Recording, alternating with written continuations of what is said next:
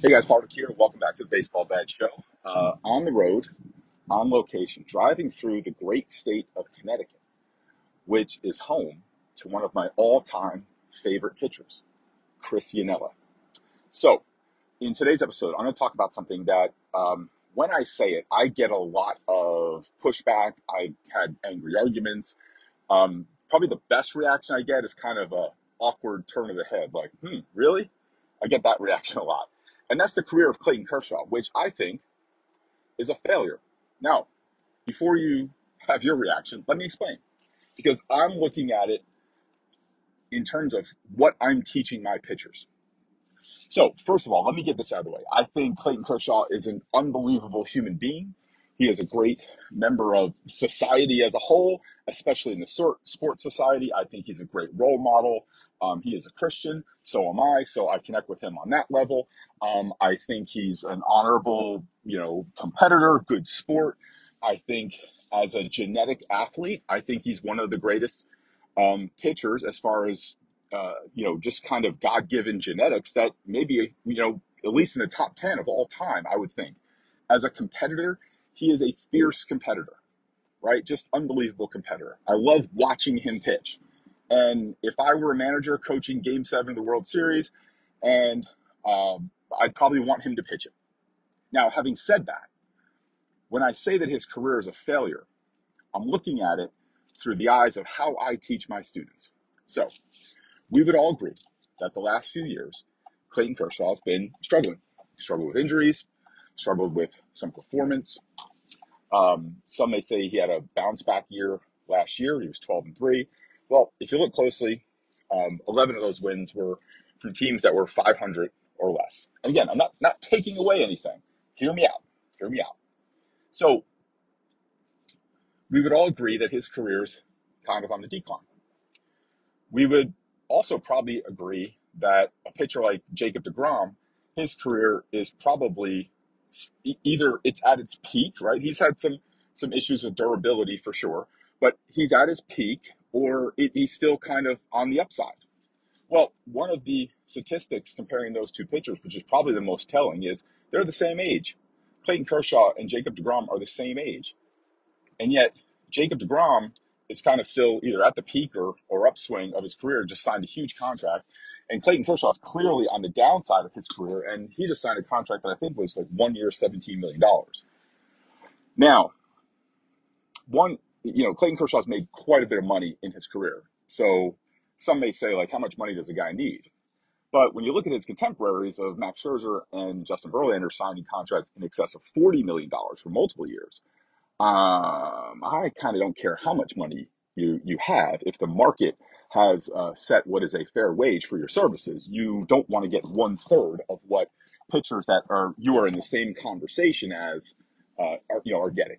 And it's not like if there was a market for him at $40 million, I got to believe that he'd have taken it. And if there was that market, I got to believe if he was really that type of competitive, dominant pitcher, I can't imagine the Dodgers wouldn't fork over the money, because certainly the Dodgers could afford it. So let me explain to you. Just another good exercise is to look at pitchers from previous generations at around 34, 35. Look at Johnson, Martinez, Maddox, Glavine, Smoltz, Johnson, Clemens. Look at from the years before. Look at Carlton, Blyleven, Seaver, Ryan. Look at their statistics and production leading up to the same moment that Clayton Kershaw is in. So how I look at it is I see that Clayton Kershaw from a beacon of society, A+, competitor, A+, genetic talent, A+, mechanics, C-. Now, and here's why. I think mechanically he's got his own unique mechanics. I don't believe they're sound. I know why he does them. I know why, because he gets just a better action on his curveball, but he certainly paid the price. Now, this is not a scientific kind of quote, what I'm about to say, but in general, it's been researched that a 20% reduction in mechanical efficiency at the early part of the delivery or the lower half of the delivery will equal 1/3 more work that the arm has to do. So if you look at Clayton Kershaw, he's got that funky thing. It throws off his direction towards home plate. It throws off his landing. It causes him to get less out of his lower half. And he has to do more of the work with his upper half and his arm. And he's got to put um, his pelvis and hips in really weird positions. And you see that he's got all these injuries that kind of go right along with that inefficient movement. Now, if you look at kind of his career, why I say it's a failure, it's hard to say. I don't know how many Cy Youngs he's won, right? A couple Cy Youngs and World Series, and certainly he's given us some great moments, and he's made, I don't know, probably $300-400 million. Why I think it's a failure is because I think he should be at the peak of his career still. I think he should be within the next year or two putting the finishing touches on 300 wins, because he was certainly on a team that could have provided him the offensive support to win that many games in a day and age where a lot of pitchers don't get that. He certainly would have had the clout to stay in games long enough to get a win if he was pitching well. And I think he should have, his career should be regarded as one of the top 5 pitchers of all time, because there aren't many pitchers that have that type of ability, end up in a situation like the Dodgers, and just have the best of both worlds, where you have great ability and you also have a team that can back you. So how I see his career as a failure, I see it as compared to his potential. So if you see that, that he had mechanical inefficiencies that caused him to have to use his arm, let's just say, again, this is not scientific analysis, 33% more. So essentially he paid $1.33 per pitch when his contemporaries are paying less than that. And some of the greatest pitchers like Maddox and Nolan Ryan and Seaver and Johnson, and those guys paid $1 per pitch. And again, it's not science, but it's, if you look at his careers, and I think this is entering his 15th year, if you look at his career versus the career of what his contemporaries had, those guys had 20 plus years. And if you look at it, he's getting about 1/3 less of a career than those pitchers, because he's paying 33 cents more per pitch than they did. And his body's breaking down because of it. So it's kind of like everybody else is buying at $1, he's buying at $1.33, and his body can't sustain that. So now, why would I say it's still a failure when the guy's had all this success? Because he got 70% of his potential. Now, for the players that I coach, they are not born with Clayton Kershaw potential.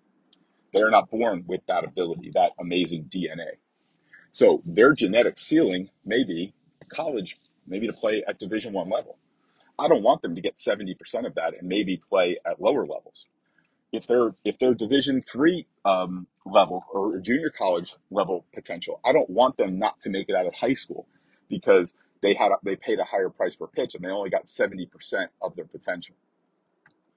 So when I say his career is a failure, I say it with as much respect as I could have for any player.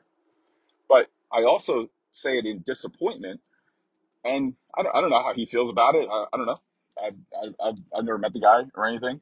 I don't know. Maybe he's just say this is what he wanted and that's it. That's fine. That's fine. But I have kids coming to me that I have a lot of kids who've mimicked his delivery, and mimicking his delivery without having his genetic ability is really not going to be a good plan. Let me give you an example in how I explain um, genetic advantages. Let's say LeBron James is in an NBA game and he's at the top of the key and he decides, I'm going to take this ball to the hoop. All those defenders are there. I'm just going to drive the ball to the hoop and I'm going to stuff it. I'm going to put it in the basket. Now, I watch LeBron James do that, me, right? I watch LeBron James do it. I go into the same game and I decide I'm at the top of the key. I'm going to take it to the hoop against all these NBA defenders. I'm just going to stuff it home.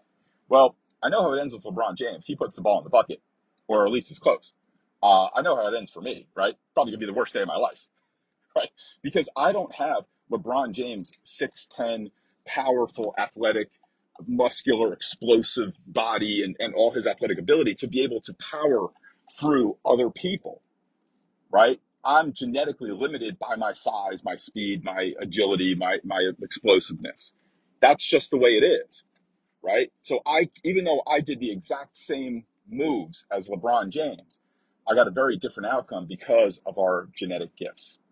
So my concern is when kids are mimicking a player and they think there's some success formula there in the way they move, it's an incomplete equation. They're taking out that genetic part.